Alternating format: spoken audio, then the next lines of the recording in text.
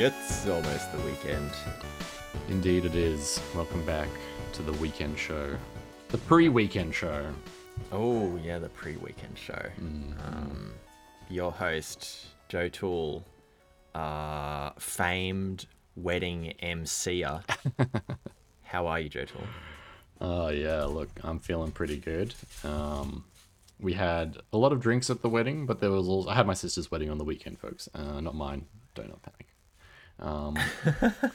Yeah, it was good. We had a lot of drinks. It was awesome though. They had like a huge esty there filled with water, so you could just like go and crack yourself a fresh bottle of water whenever you wanted, and so found that real good to have nice, cool, icy water on tap, sort of. My dog barking. I apologize. Yeah, no, that's a must on a 35-degree day. Oh yeah, dude, it was hot. It got hot. It got real hot, and then the sun went down, and it was perfect. So yeah, it was good times. It was good times all around. Hell yeah. How about you, Mr. Darian Black Rose Lily? How are you doing? Yeah, I'm good. I'm real good. I've been playing that Deathloop. Ah, And Deathloop.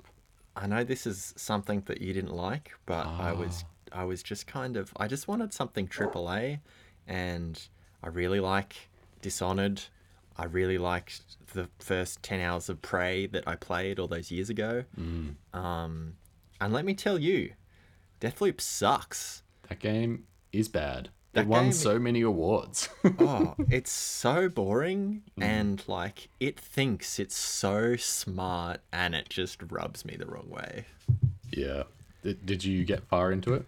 Yeah, look, I played for a couple of hours just because I just had this morbid curiosity, because I'd heard a bit about it.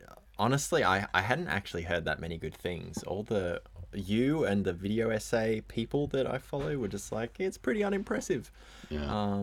But yeah, it's Arcane. I love so many of their earlier games. I was like, I want to give it a go at least.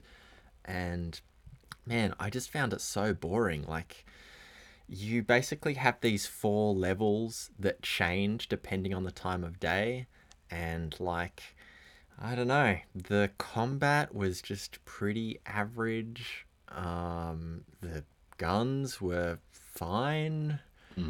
The character you play as is an arse and really unlikable, as are all the characters in that game, and they're all stuck in this loop, and it's just really boring. It's like, yeah, I don't know. It's weird because like they're just the immersive sim kind of comeback story, right, with Arcane. Like, they just created these levels that you just wanted to spend so much time in, and like with Dishonored, you can finish that game in like 3 or 4 hours, I think. But just to keep going back and trying new things with new powers and all that stuff, and I feel like they wanted to do that with Deathloop, but somehow they just made it so much worse by like focusing on the replayability. Yeah. But yeah, I'm with you, dude. I didn't like it. Yep. Deathloop was really dull. I don't know if you caught this at all, but I remember the start of that game being really dialogue box heavy. Like, as you're approaching the guard to kill him, it's like you can stealth kill the guards. It's like, I'm doing that. Yeah, the tutorials were out of control. There were actually so many tutorials at one point that my game crashed. Like, it was loading like too many dialogue boxes at once, and it crashed, and I just thought that was hilarious. Yeah. I mean, the other thing that I really didn't like about that game was it was like, play it your way. You find your own way to win the game, to kill all the guys, but like, there's only one way, and like you just follow the mission markers, and that's the way that you do it. Like, there's sort of different ways to approach each individual boss, but you kind of figure out your own, like, your favorite way to do it, or the most quickest, easiest way to do it, and you just do it that way every time. Yeah, very, very strange how like breadcrumby it was. Like, you didn't really have a lot of license in choosing, like, I don't know, like where to go and that kind of thing. You were just following breadcrumbs. And so like the first part of that game, I actually turned off all the UI so like I could just explore, and I ended up like finding where I needed to go and that kind of thing. But man, when you don't have an objective and you're just like discovering, different aspects of the level design really stuck out as being like just super bland and like uninspired. And it just like, it blew my mind because Prey and Dishonored is so interesting. Like, even just to be there is interesting. And this was just boring as fuck. Yep. Yep. Agreed. Yeah, I remember in Dishonored 2 as well, there was like heaps of really cool options for like if you wanted to go the no kill route, there was always ways to pull it off. Totally. Whereas this one felt a little bit less sort of. I mean, you probably could do it that way as well, but I don't know. Yeah, like you say, the level design kind of just grinds you down. Yeah. And anyway, there's a couple of other game loop games. You want me to talk about them real quick? I got a little list here while you were talking about that. What? Yeah, okay, sure. It actually came out. I don't know why I've gone into like this is the topic for this week for some reason, because it's a good topic. Yeah. It came out around the same time as another game called 12 Minutes, which was a time loop game. Oh, yeah, I know. Do you remember that one? That was an Annapurna one that starred Willem Dafoe for some reason. What? It's got Willem Dafoe? 12 Minutes, yeah. Willem Holy Dafoe's in shit. that game. Yeah. That's wild. Man, I've seen a lot of content around 12 Minutes, and it doesn't seem that great, but everyone failed to mention Willem Dafoe is in it. That's crazy. I'm pretty sure it is. Is Willem Dafoe in 12 Minutes? Yeah. James McAvoy is the husband, and Willem Dafoe is the intruder. Lead the cast. Yeah. Yeah. It's got Willem Dafoe in it. Deathloop. Yeah, we just mentioned that. Outer Wilds time loop game. Amazing. Yes, probably one of the better time loop games. I mean, just one of the better games, really. If we're talking hard tax. All right. I see how it is. Zelda Majora's Mask, a great time loop game. Oh yeah. Very intriguing one. Returnal, which is a time loop game. When you die, time slips back to the start. I want to play that game so bad, Joe. They do some really cool stuff with Returnal in the time loop.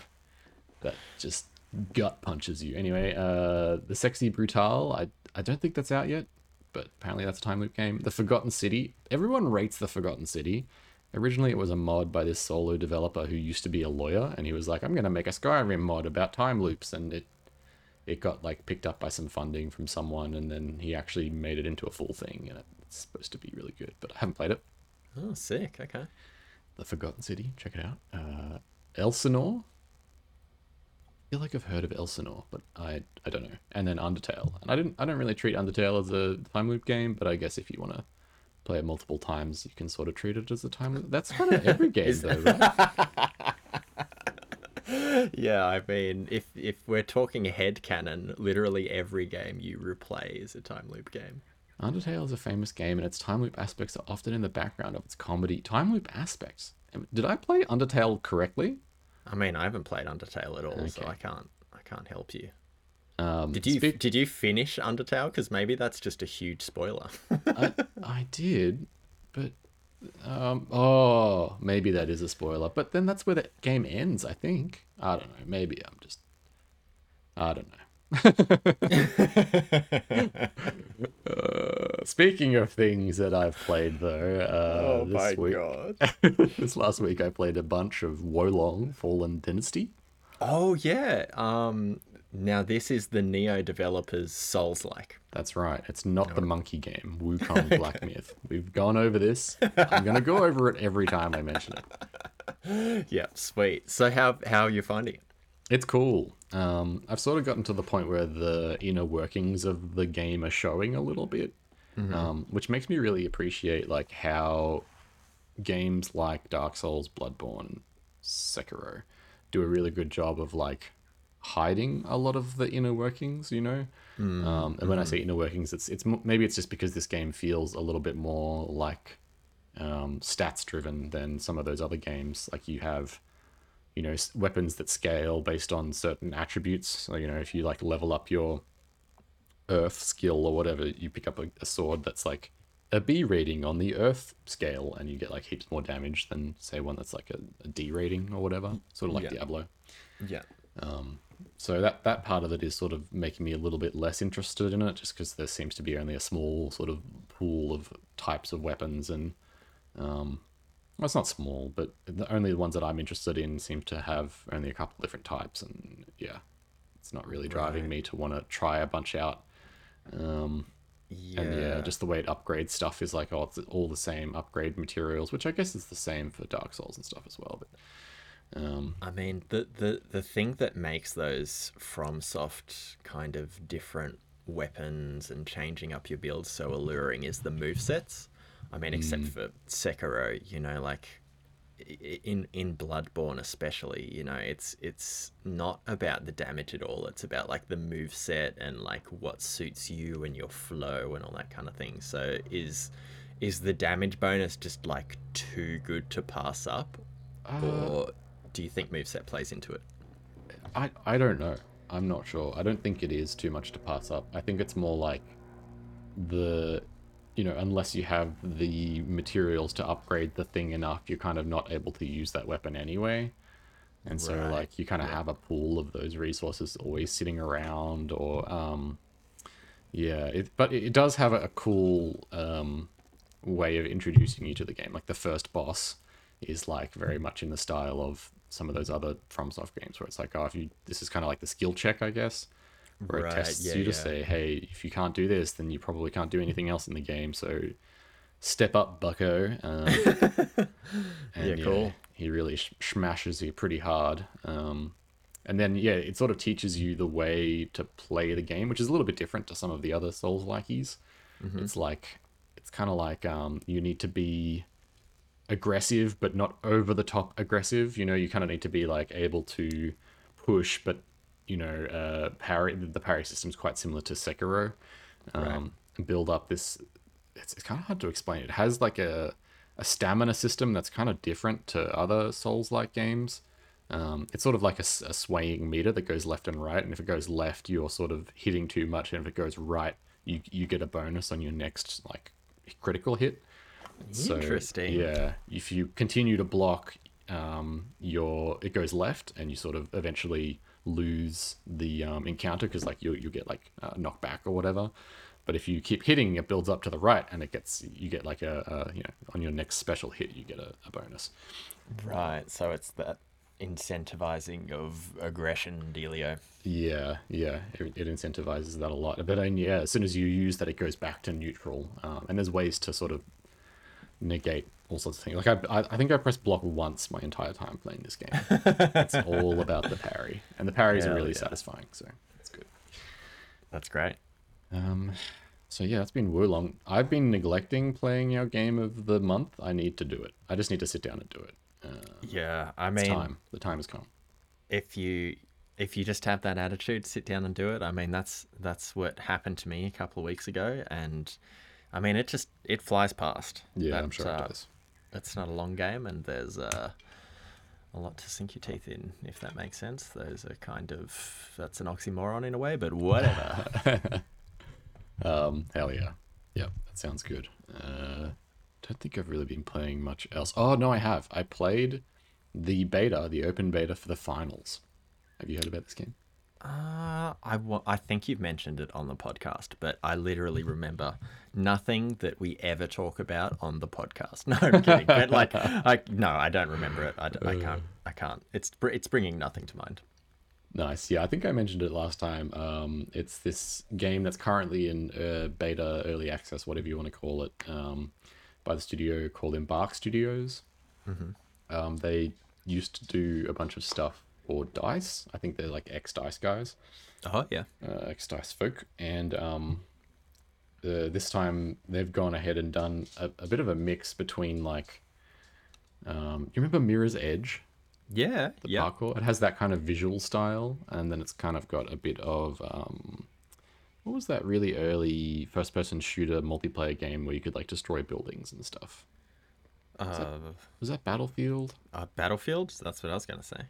Sure, let's go with Battlefield. It's got a lot of destruction in it, like quite an impressive amount. So, and the destruction actually plays a lot into the gameplay. So, Oh, I remember yeah, now you mentioned this, and you were like, everything is destructible, not yeah, just like the buildings like in Battlefield, but yeah, yeah. everything. Yeah, I Yeah, mean, there's yeah. sort of like core parts of the map that can't break, but you can smash through walls and get rid of huge bridges and use that to your advantage. You know, there's a lot of like multi-story buildings that you can sort of blow holes in the roof / floor to access the people above or below, and it's a real good time. Yeah, I really like the visual style. It's kind of like a futury, I don't know, not cyberpunk, but I don't really know how to describe it. It's like lots of pouches and zips, if that makes sense. Yeah, That's the fashion. like sixth grade cargo pants. Aesthetics. Yes. But trendy. Imagine that, but make it trendy. Yeah, I can't imagine trendy. I'm not good at visualizing, but I bet it is. Okay. That's what I love about you, Darian. So yeah, I've been playing a bit of that with some folks from work, and that's a really good time. We haven't managed to get a party of 3 together, but I reckon if you can get a couple of friends, a couple of mates together and play that, it's going to be free to play when it comes out in a couple of months, I think. Oh, cool. And so yeah, it's going to be a good time. I hope it does well. You know, it's one of those like probably gonna fail games just because the landscape is like you're going up against games like Fortnite. You know, and Call of Duty. Good luck making your shooter game. That's, I mean, yeah, the Titanfall 2 heartstrings are strung tight. Totally.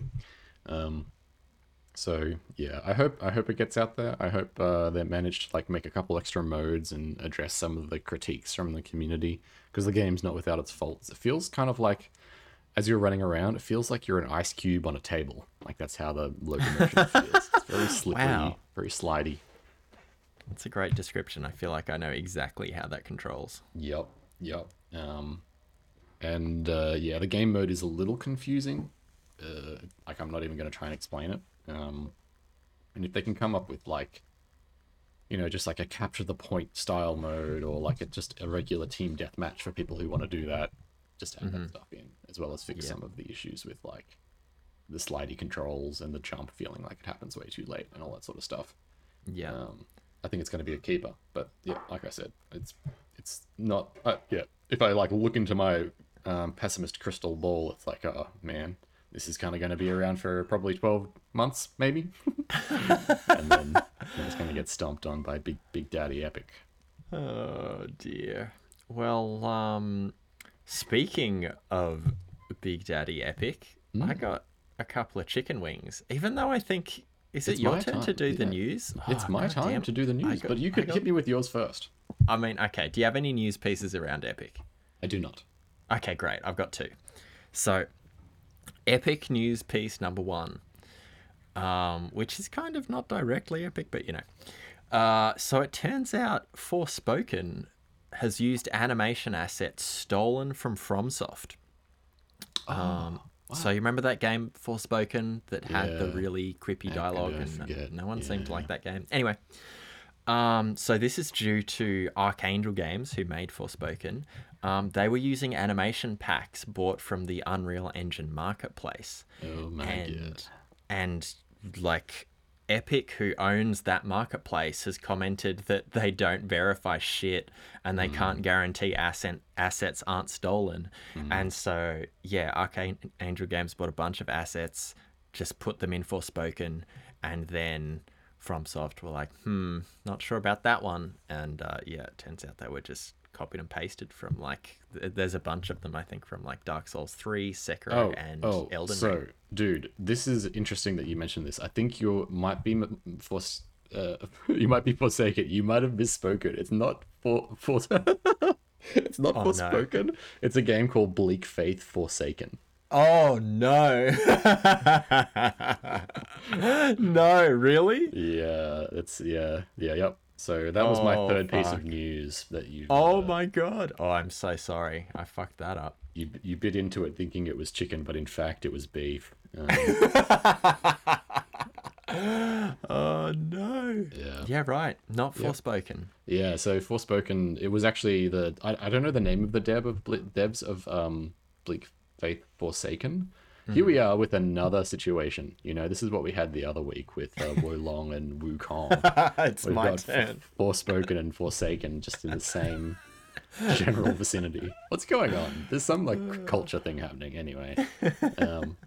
Yeah, so some people on Twitter saw that a bunch of animations from Bleak Faith Forsaken looked really, really similar to some Elden Ring animations. Right. Yeah, and then they were like, what's going on? What's going on?" There was like, radio silence from the devs, and then eventually they were like, "Hey, we didn't steal these animations, but we did use this Epic Game Store or Epic Right. Marketplace asset pack of animations." Yeah. They traced it back and found out that yes, indeed, the people that had uploaded those animations to the Epic Store had used some like scraper technology to rip the animations from Elden Ring and just place them verbatim onto the store and tried to make some money out of it. Right. There you That go. Yeah, that asset's now been removed as well from the store, so you can no longer see it or buy it. Okay. Man, that's crazy that someone or something has the capability to like copy animations out of a game. Like, surely, I mean, how does that even work? I'm not sure. You're talking to the wrong game dev person for this. I'm sure there's someone out there that could be like, "Oh yeah, you look in the source Majubis and Yeah, okay, yeah." fair. Yeah. There are ways. I'm sure there are ways. I mean, there are ways. They did it. So yeah. All right, well, I'm just going to lay down and let you carry on with the news because I don't think I'm qualified right now. Do you have any other pieces, or is that it? No, I do. I do have a few other pieces, but you go first because maybe I can save them for next week. No, okay, all right. I don't mind. Let's just go ahead. If let's say if one of these pieces of news jogs your memory, then you can interject with your. Okay, all right. Okay. So Starfield. Wow, what a great start to the news. Oh my God. Yeah, no, we're off the rails again, this Yeah. podcast. What's that? 53 episodes in a row? There you go. That's so funny. Also, speaking of Forspoken, is it Forspoken? Now I'm losing my mind. It's I'm pretty Forspoken. sure it's for something. Foresight? Forspoken? No, it's definitely Forspoken. Yeah, it's Forspoken. So there's a talking cuff in that game. As in like a cufflink? Yeah, it's like the AI, not the AI. It's the like the witty companion that helps you through your journey in that game. Yeah. There's another game that came out recently called Atlas Fallen, which has another character who has a glove that talks to them with witticisms. This is the worst. There was another game that came out recently that I played a little bit of. That was what was it called? It was that one that was the Russian studio. Oh, Atomic Heart. Atomic Heart had a talking bracelet in it as well, a glove. Oh my God. And so I'm sick of all of these motherfucking talking gloves on this motherfucking. Swear to God, man! If I see another one, that's game over. I'm still quitting video games because there's no one who has a single original idea at all anymore. Oh my God. Yeah, God, what a fucking mess. I mean, yeah. I'm trying to think of like a quippy animated object that worked in a video game, which is kind of a difficult prompt just to think of off the top of my head. But I can't- Potato in Portal 2, but it was only there for a short period. Oh, fuck yeah. Yeah.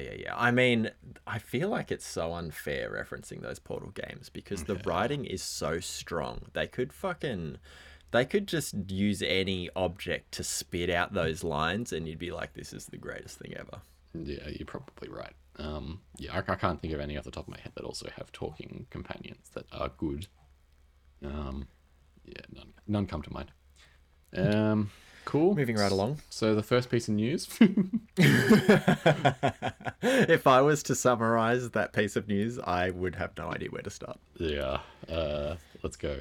Starfield got a release date, which is September 6th, 2023, which is technically a delay, given they said it would come out in the first half of 2023.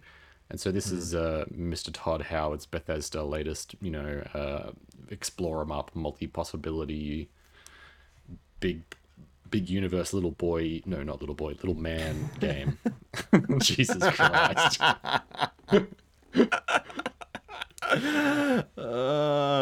You hear that, Todd? Do we start again? Excited. No, I'm joking. So there is a showcase coming up for this game on June 11th to talk about, where they're at with the development and, show off the game, get a bit of hype for it. People are pumped because the last bit of footage they saw at it was running at 60 FPS, which I think is. I mean, look, if that's the thing that gets you excited about this Todd Howard game, then hell yeah.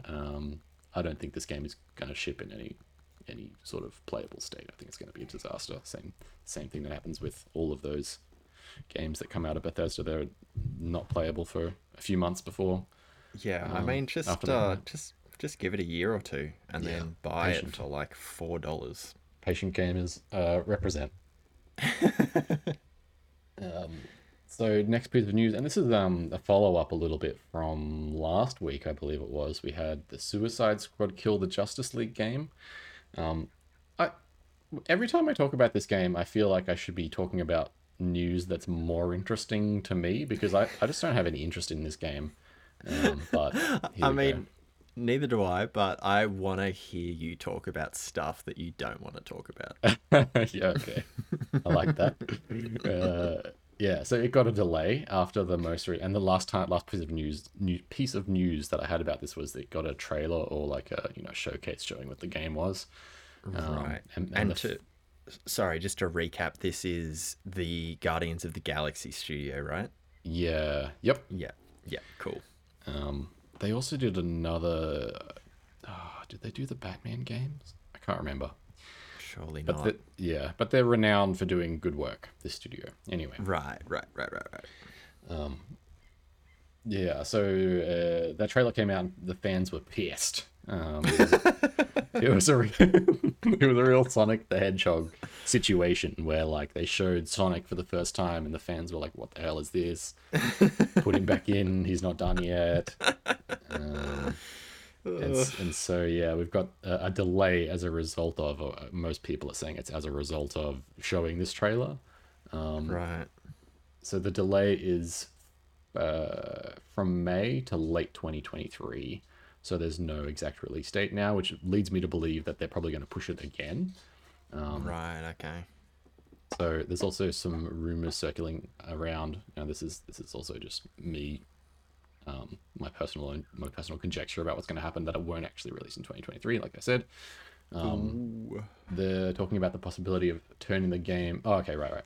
This is a note I made to myself that I just read out aloud. The rails, where are they? I can't see them anymore. Okay, for what it's worth, we are recording this in a time slot we've never recorded it before. I feel like we're a bit off kilter, but like always, gotta embrace it. Read me those notes aloud. Got it. So, I mean, we talk about games getting delayed sometimes on this show, and it's always like something that comes up a lot in news stories. It's like, oh, this game got delayed, this game's getting another delay, etc. And I thought it was interesting just to sort of bring it up because in this instance, it's like in making the comparison to the Sonic thing, it was like, yeah, we don't like Sonic, how are we going to fix this? The film studio has ways to sort of, visually change Sonic without it being like a huge I mean, it was a huge impact to production, but it wasn't like, oh, we need to rewrite the entire dang movie, or we don't have core mechanics that revolve around the negative impact that we've just received. It's like, oh, people don't like the way his teeth look. Like, we can fix that. Whereas this one's like, the fans are like, oh, we hate this, live service garbo, and shooting glowing purple spots on tanks and helicopters isn't exciting to us in the year of our Lord Jesus Christ 2023. And so we're not happy.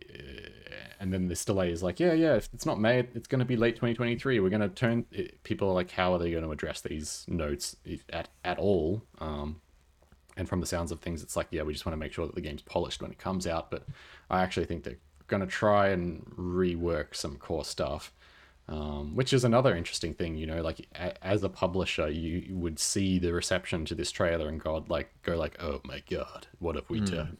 Like, how do we fix this? Can't be good for morale at the studio. For and sure. So there's a lot of different thought ribbons that sort of just sprung out there, but anyway, they got me thinking about delays and announcing things and all that sort of stuff. I think you've read the tea leaves well, like the fact that they delay it without a date. Even the clusterfuck that was Cyberpunk, like they delayed that game so many times, but every time they had a date, like they weren't ready to be like, all right, we actually need more time than we realized. They're just like, no, we need 60 more days. That's it. We promise. And then they'd miss it. And it's just like, maybe that is actually a better delay, the undated delay, but at the same time, in the current climate where when games are delayed, they generally do get a date. Yeah, maybe it is because they're just scrambling. Yeah. Yeah, and I don't know if it's like, if anyone is actually excited to play this game that's disappointed by hearing this news, or if it's like most people are thinking, yeah, we're glad that it's going back in the oven and maybe going to get a second chance Yeah. at making it something appealing. And so, yeah, anyway, that's the news for that one. Sick. And then, yeah, we already talked about the third piece of news, which was the Bleak Faith Forsaken Epic Store thing. When you asked me if I had Epic Store news, I forgot that was actually part of it. Yeah, no, yeah. that's all good. That's all good. Yeah. So just a reminder, not Forspoken. What was the name of that game? Something something Forsaken. Yeah, Bleak Faith Forsaken. Oh man, these video game names are getting bleak. You know what I'm saying? We're running out of names. And a side note as well, final sort of bag chip. It doesn't really relate to anything much, but GDC is coming up, and so Oh right. all the game makers are heading to the US to meet and talk with one another and strike deals with publishers. So it's an exciting time for game devs everywhere. Cool. Yeah, I haven't. I don't think I've ever watched like a GDC conference or whatever, but I see them referenced all the time in YouTube videos. Yeah, there's it's not like a public facing thing. It's like unless you make video games, it's kind of not really interesting because it's like here's how we Right. atlased all the textures in Last of Us Part 2. It's like, oh, Jesus Christ, it's not interesting to Yeah, most okay. folks. Yeah. So some of them are kind of they talk more abstractly about design and other parts that aren't so in the weeds. But yeah, for the most part, it's very much just like developers only, please. Yeah. And that's Yeah, kind of the cool. center of it, but also a lot of the reason that folks go to GDC is to meet with publishers and meet with other devs and stuff. So it's not so much a conference as it is just like a big pitching arena. Right. Got to get that incestuous networking going on. Yeah. Yup. I've never been, but it might be fun to go one year. I don't know. Yeah. Yeah. Don't really want to go to the US, but that's a whole other thing. That's So a whole other bucket of cherubs. yeah, exactly. So we got an episode this week, huh? I mean, we're trying. We're Yeah. trying to have an episode this week. Yeah, look, I just wanted a week off. The list eps that we do are generally weeks that we don't really have to spend much time doing research and that kind of thing. But this week I wanted a list based on games that don't get enough love. So these are games that we rarely talk about, even on this podcast dedicated to talking about video games. Just games over the years that you play and like you enjoy them while you're playing them. You look back on them fondly, but like for whatever reason they didn't have that like masterstroke that have you raving, or maybe you just got distracted with the next biggest great big game afterwards. Yeah. But yeah, I just thought about this topic, made this list like straight away, and I was like, yeah, that's good. I like these games. So Hell that's yeah. that's the backstory for this one. Nice. I don't know if you told me the details on the list, but I definitely read the topic and I sort of interpreted most of it correctly, so that's good. Yeah, I mean, yeah, that like I say, this is a week off for us. If we don't get it exactly right, I mean, whatever. Yep. Sounds good. You want to kick us off with your number 5, I imagine you're going to kick us off with? Yeah, let's go. My number 5 is Pikmin 3. Oh, very nice. So this is, I think, the first or one of the first games I got on the Wii U, and oh man, I can't remember if it was a launch game or not, but it made a big deal of the gamepad and the stylus. Yeah. You know, it was like, look, you command the Pikmin, you can split them up by color, you can like multitask, you've got so much data on the gamepad, and then like you look at the screen and the graphics are beautiful. And I remember like, even though the Wii U is severely underpowered, even for the time, I remember looking at the water in Pikmin 3 and just being like, fuck, that is a pretty ass game right there. But yeah, it just really stuck out in my mind as like a game that I've only played once that I just like really enjoyed, and I'm probably never going to be able to play it again. I think there is like a port on the Switch of Pikmin 3, but like the reason it was so good was because of the gamepad. Like it was extremely responsive, and yeah, you just had this great overview of like what all your little dudes were doing in the level. So I guess just quickly, if you haven't played Pikmin, it's kind of like Lemmings a little bit, but rather than like change the environment to control where your dudes go, you control where your dudes go to change the environment. Nice. Good summarization, I reckon. Yeah, and it's just like it's real cute and real fun, and basically the premise is you're space explorers, you land on this unknown planet, you got to bring back fruit or food or whatever to your home planet. And that's what you do. You meet all these weird alien creatures, you battle them, you steal their food, and then you get back home. I love games where fruit feature prominently. Such a like wholesome thing, you know. It's like this isn't about like money. This is about fruit. Right. This is about fruit and survival. Yeah, yeah. Give And me Pac-Man. Get the fruit. You know. Yeah. Yeah. Fruit, This. I Fruit mean, Ninja. this is just 3D Pac-Man, really. Pikmin 3, 3D Pac-Man. I have some. First of all, yes, very nice pick for number 5. I love that pick. Pikmin, love it. Some adjacent news actually that probably should have made it into my 3-piece feed. No, Related. like it belongs right now at your number 5 spot. Okay, the news is replacing my number 5 pick. No. What have you got?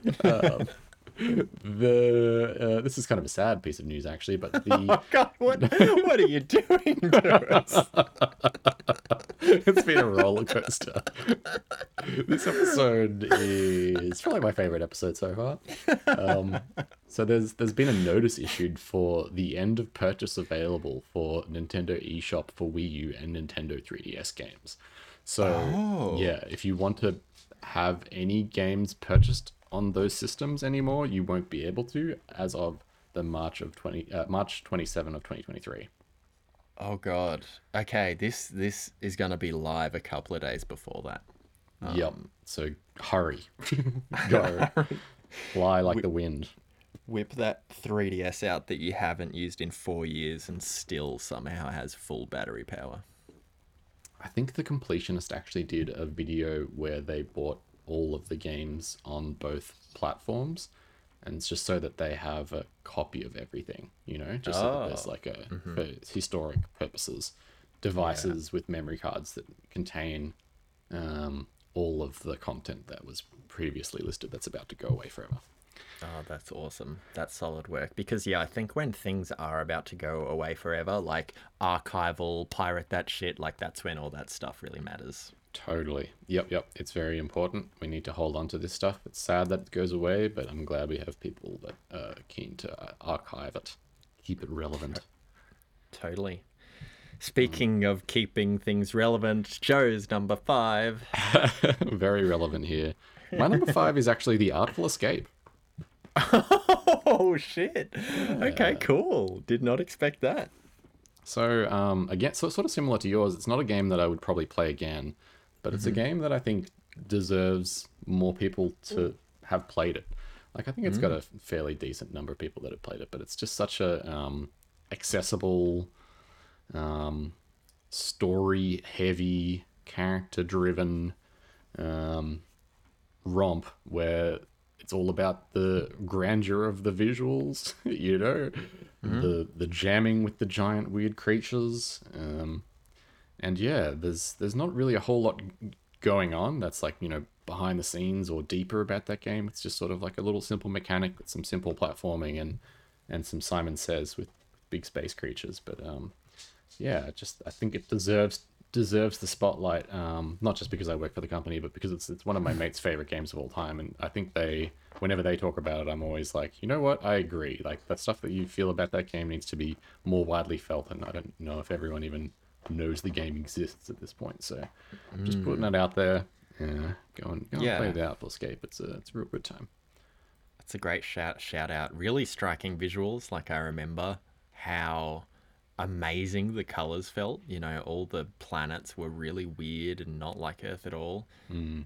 And that fucking cast, you got Jason Schwartzman, Mark Strong, Lena Headey. Like, dude, I remember when the credits rolled on that game and I saw your name before all these actors, and I was just like, holy shit, that's fucking insane. That's crazy. Yeah. Yeah, Johnny, my boss, has lots of great stories about working with all of the voice actors. It was like a dream come true for him. So, Oh, I bet. Is he the dude that's into film? yes. Oh, fuck. That would have been amazing. Yeah. He was having a grand time, even though he was getting up at like 2 in the morning or whatever to record remotely with these people. It was still fantastic. He said it was worth it. Sick. That's great. You love to hear it. Very good. So yeah, that Artful Escape. I think it was on Game Pass. It is no longer, but it's fairly cheap, and it goes on sale every now and then. So check that bad boy out. Hell yeah. Great shout out. My number 4 is Until Dawn. Oh, okay. Speaking of a game with some Hollywood A-listers, Rami Malek is one of the main characters in Until Dawn. And so, yeah, this is a game I've only played once, and I fucking loved it. It is like one of those... I mean, I feel like I have a bad connotation when it comes to character-driven choose-your-own-adventure games. You know, like that dude, David Cage. You know, you hear David Cage, you hear Heavy Rain, and like hatred boils your blood. Yes. But this was not like that at all. This was like the script was better than those David Cage games. It was like pretty schlocky. You know, it's a bunch of like college people, college Americans going up to like a house in the woods so they can all like fuck and get drunk, and there's a psycho killer on the loose, and that, and that's it. And you get to play as every character, and you like scramble through scrubs and make jokes and try to get laid. And it was just really fun the whole way through. And it's like maybe 8 hours long, like not a very long time. And yeah, it's just that like press X to jump over the crevasse and press circle to kiss the babe, and you know, all that stuff. But yeah, I just thought like I played it alone. Sometimes Phoebe would watch, but I've secretly always wanted to get like a big group together for Halloween and just play Until Dawn from start to finish. There's like a mode for that game. You may know about this, but there's a mode where you can play it multiplayer where everyone controls their own character. Wow. Yeah. So you don't all play it once, obviously, but you play the character when they show up in the scene. It'll be like, hey, this person, take the controller now. It's your turn. That's really cool. I didn't know that. Yeah. There's also a mode where like majority rules. So usually like when you make a choice, you've got a little timer, and like everyone uses their phones to make a choice. Oh, it's genius. Yep. Yeah. So like, yeah, I would love to do some, you know, house party-esque shenanigans around that game on Halloween. That could be really cool. Yeah. Until Dawn. Yeah. I played that game with Jamie, actually. That was one of the first games we ever played together. Oh, no shit. And yeah, I like held the controller with one hand and she held the controller with the other hand, and so like I think I was controlling the moving and she was controlling the interactions and stuff. It was chaos, but it was very good. Oh, that's cool. I think, do they also have a studio that's making a bunch of other really similar style games to Until Dawn? They're called like the something somethings. The Dark Pictures. Yeah, Dark Pictures Anthology. A fly just almost flew right into my eyeball. The Dark Pictures Anthology. Yeah, and they just made The Quarry, I think, that Yeah. recent one. Do they all have the same, multiplayer options? I don't know. I actually don't know anything about any of their other games. Because I played Until Dawn first. Yeah, yeah. When I kind of see screenshots and stuff for their other games, it kind of looks too similar for me to be interested, if that Oh makes yeah, sense. they all look totally like the same thing, just with like different characters and twists and stuff. Yeah, yeah, So, but yeah, I mean, if that's the case, then yeah, we should hook up and try and get that to happen because I reckon that'll be a really fun night. yeah, legit. Cool. Hell yeah. Thank you. I've just been given a beer. Oh, you love to hear it. First podcast beer? No, we had one on the one where we recorded together. That's right. Yeah, we did. My number 4 pick is Knockout City. Oh, well, I don't even know this game. Tell me. Dude, this game is sadly going away in June, I believe. Oh no. So Going it's a- away from where? From Earth? Yeah, it moves to its home planet. No, it's it's a multiplayer only, where you play dodgeball in a 3v3 or 4v4 style matchup. It's best played with the controller, but I know people who love playing with the mouse as well. So you can like ready to throw the ball, which sort of like charges up your throw with the left trigger, and then press the right trigger to throw. And so even just with that, there's a bunch of stuff that you can do that like fakes out your opponents. You also press the left trigger to catch. So yeah, you're running around this sort of semi-open map with your teammates. You can pass to your teammates, which charges up the ball instantly, and then you throw it at the opponents. You can do a like a lob throw or a curve throw, and you can also fake out, so you can just like pretend to throw the ball, which is fantastic. Oh my god, this is so cute. I love that, like, there's just so much violence and guns and, like, military shoot 'em ups when it comes to online multiplayer, but here we got, like, fucking dodgeball, basically. Yeah, it's basically dodgeball. It's so good. It's so much fun. When it was like at the peak, my friends and I, it was Ash, who's been on the pod before. Shout out Ash. Oh, yeah. And Matt, who's another EA fellow.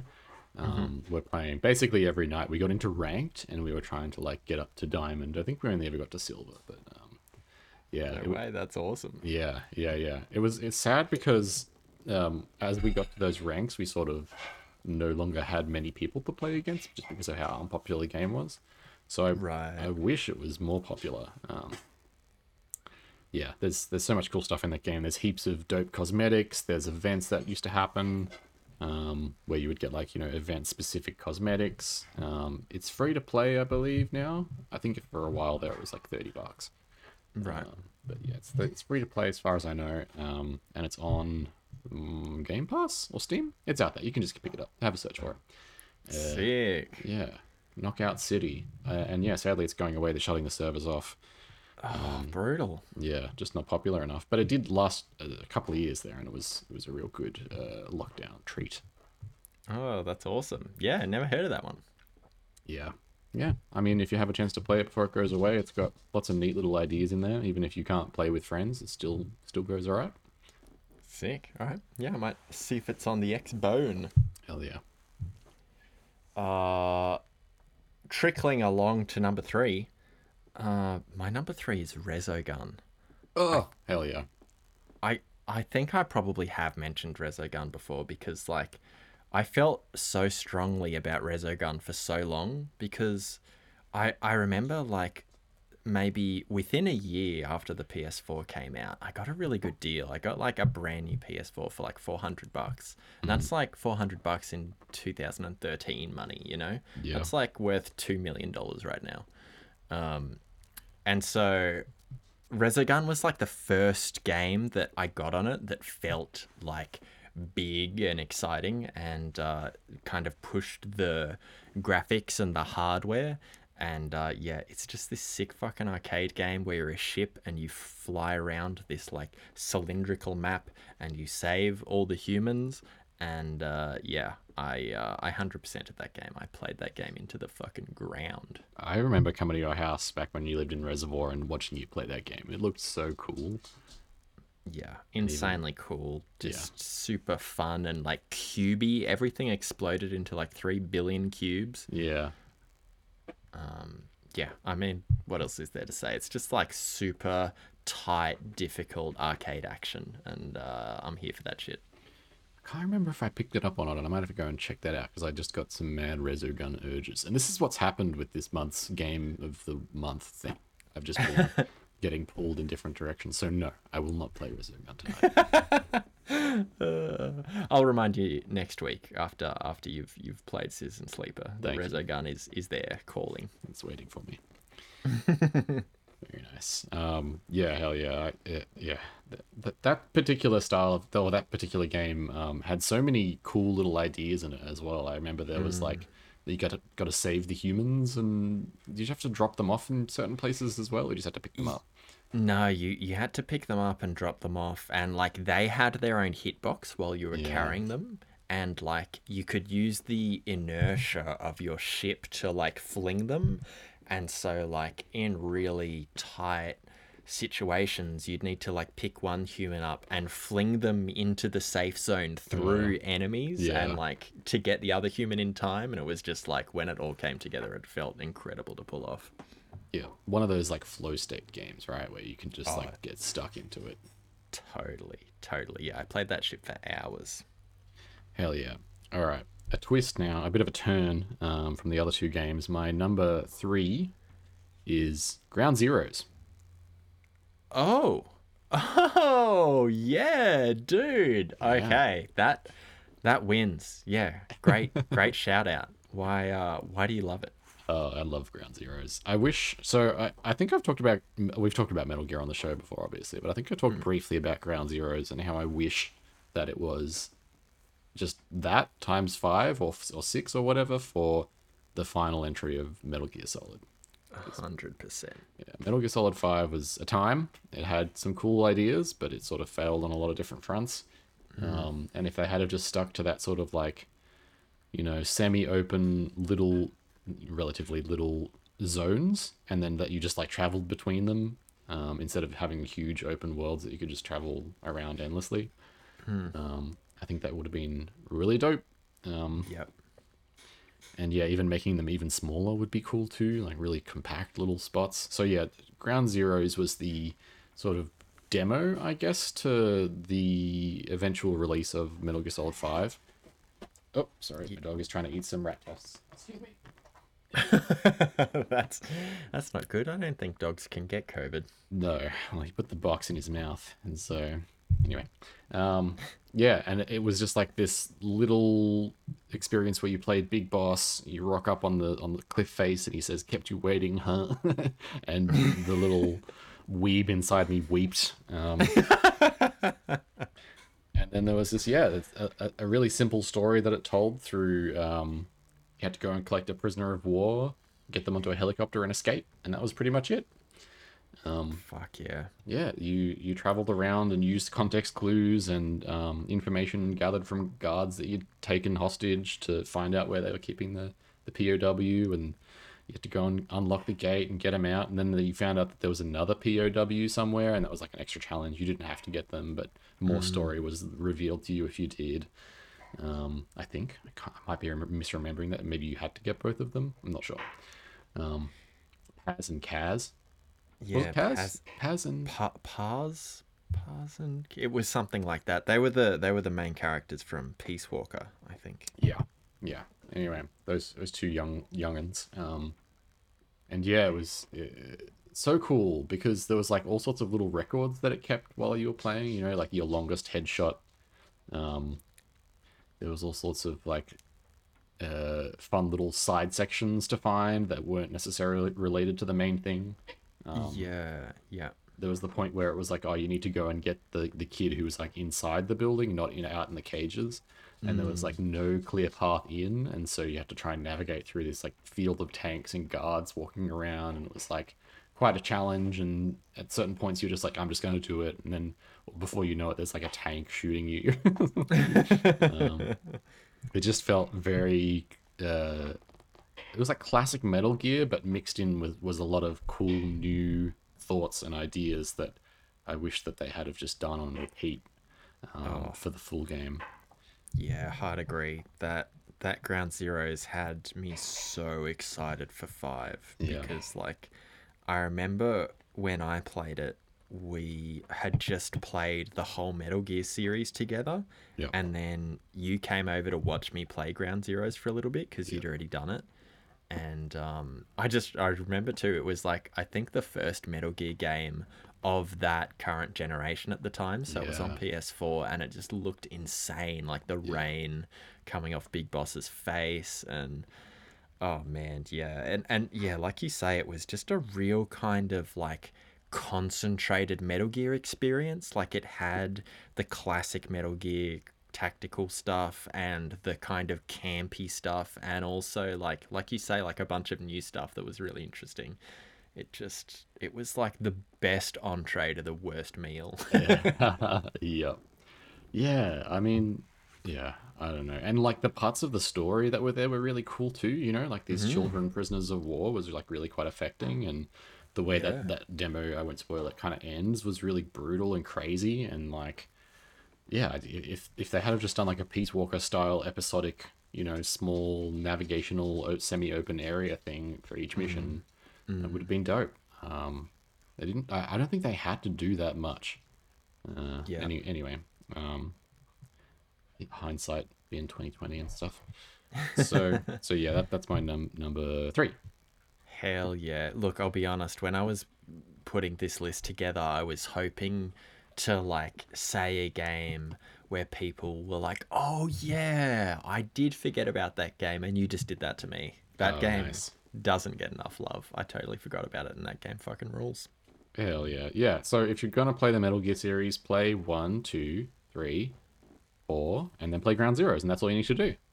Yeah. Although you should play or at least watch a Peace Walker movie Oh because yeah, Ground Zeroes will not hit anywhere near as hard if you don't know those characters. very true. Hell yeah, great number 3. My number 2 is Wolfenstein 2. The new Wolfenstein 2. You know, the I think Bethesda. I don't know if they're Bethesda made, but they're Bethesda published. Let's see. And holy shit, this game just came out of nowhere for me. So like, I got this game free when I bought an Xbone all those Mm, years ago, and it just sat there for ages. Like I wasn't that interested. I'd played the first one with you, and like that was real fun to play together and like pass the controller back and forth. But yeah, like it just got to a point. It was like lockdown. I was like, yeah, I'll play Wolfenstein 2.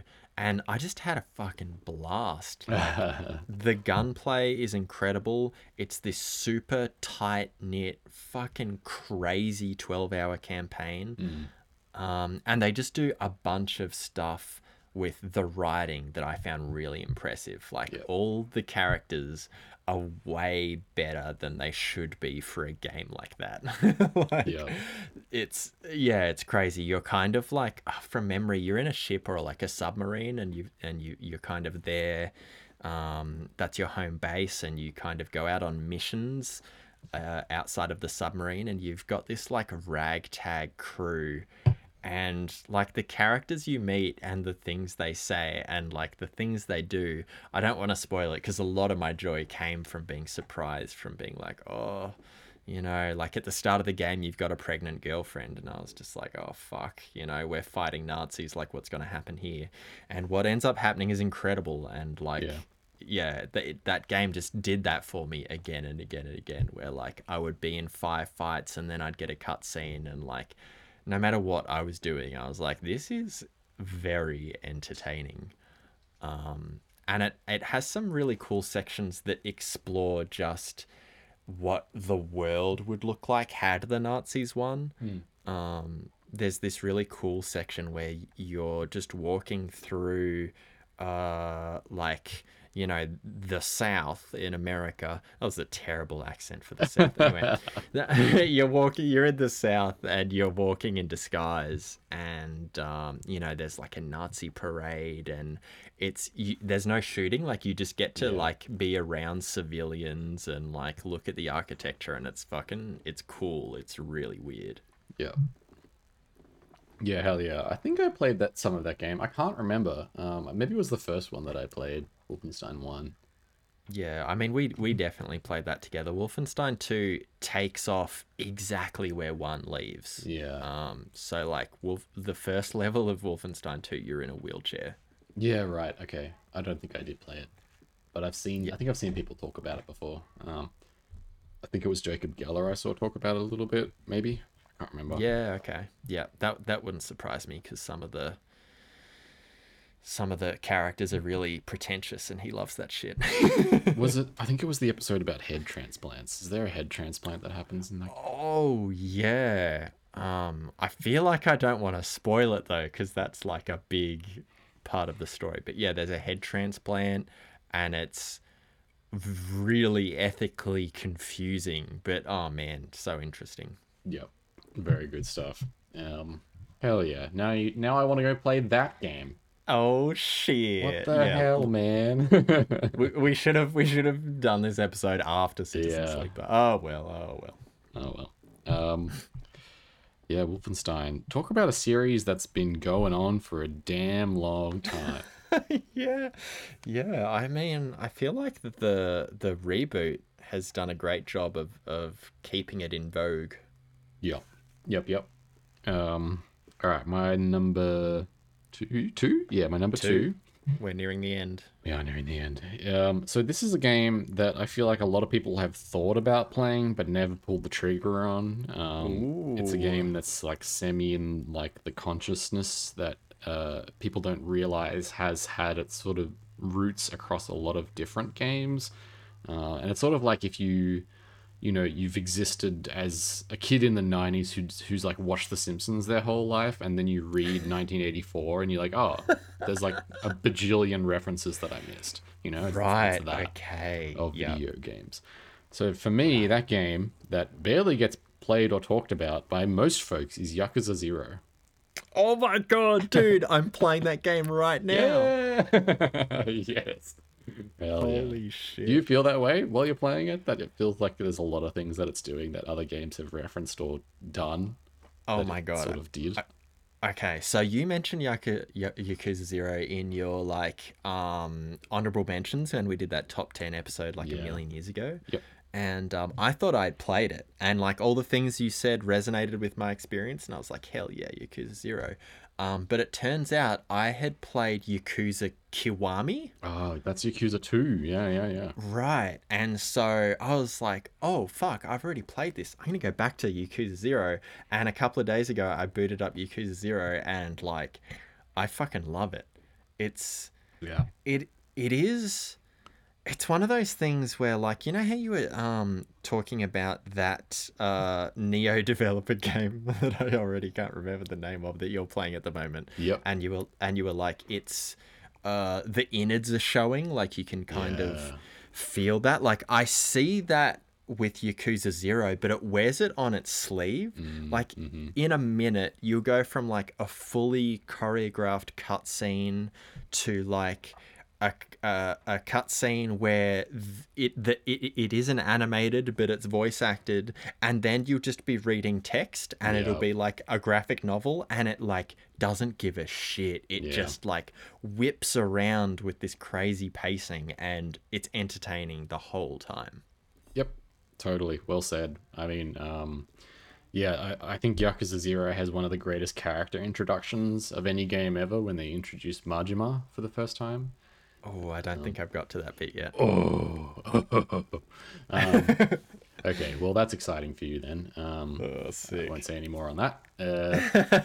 There's a bunch of different games that are within that game. There's a whole system. Oh, I can't say about that. There's there's a slot car racing like sub quest that turns into like this whole other game, which I never even got into, but is there and is present in a lot of other Yakuza games as well. Yep, that there was something like that in Kiwami. Yep. There's it really does a great job of making the side quests like a lucky dip. You know, it's like they're all good, but every now and then you'll get a side quest that is just fantastic. And you're like, why? Like, you just completely forget about the main story. You just are, you know, a Yakuza dude chilling, looking after a bunch of grown men in diapers or whatever, you know, or you're like helping a guy who's got like the world's first mobile phone and he's like, he can't work it out. You know, like it just like spreads the gamut, and all the characters are great, and the story just goes places. Yeah, I have a real special place in my heart for Yakuza 0, and it's one of those ones where you're like, every time I bring it up in reference to things at work or whatever, people are like, oh yeah, I heard about that.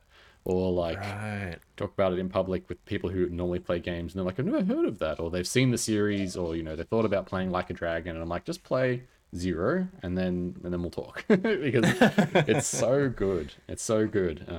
And yeah, I really want to finish Like a Dragon, but yeah, anyway, that's Yakuza 0. Yeah, sick. I mean, yeah, I've only played for a couple of hours and I'm having a great time.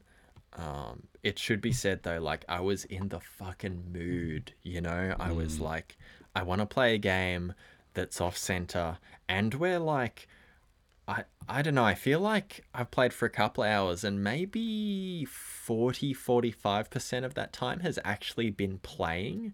Yeah. Like, a lot of it is like story and cutscenes, and like, I love it for that. Yeah, there's especially at the start, there's a huge emphasis on like making sure you understand what's going on with the vacant lot, and like who all the characters are, and what their goals and ambitions are, and all that sort of stuff. It really drives that stuff home. And it's all entertaining. You know, I never felt like I had to skip any of those cutscenes. They all had stuff going on, which I liked. Oh, totally. Yeah.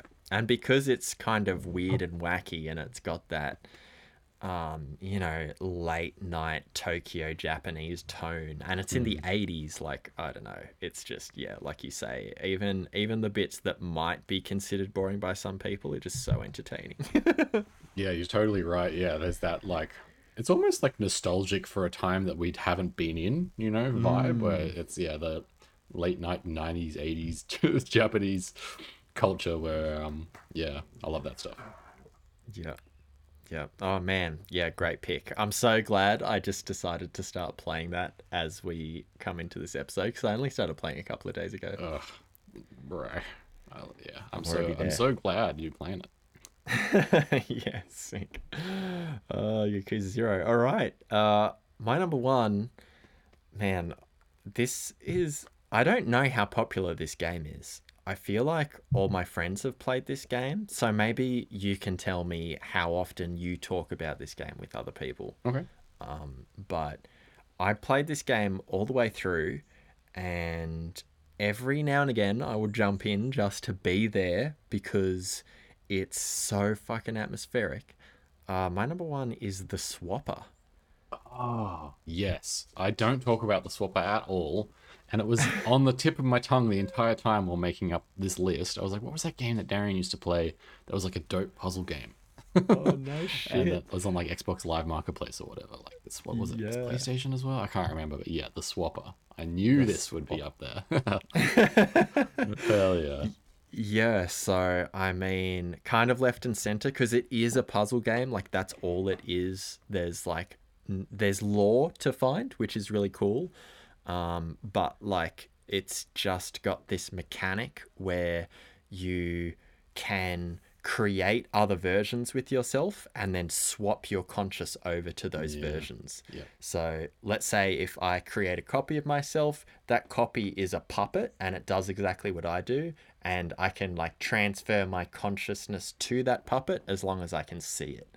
And it's maybe 4 hours long, and it's just got some of the best puzzles I ever did solve, and real fucking head scratches. Like, I don't know if I'm the fucking benchmark for playing puzzle games, but like these ones, like, some of them I walked in, I was like, I understand the mechanic. I see what they're trying to do. I've got this. And, like, I would set up what I thought the solution was. And I was like, wait a second, that's not right. And, like, I'd have to spend some time, like, backtracking, working it out.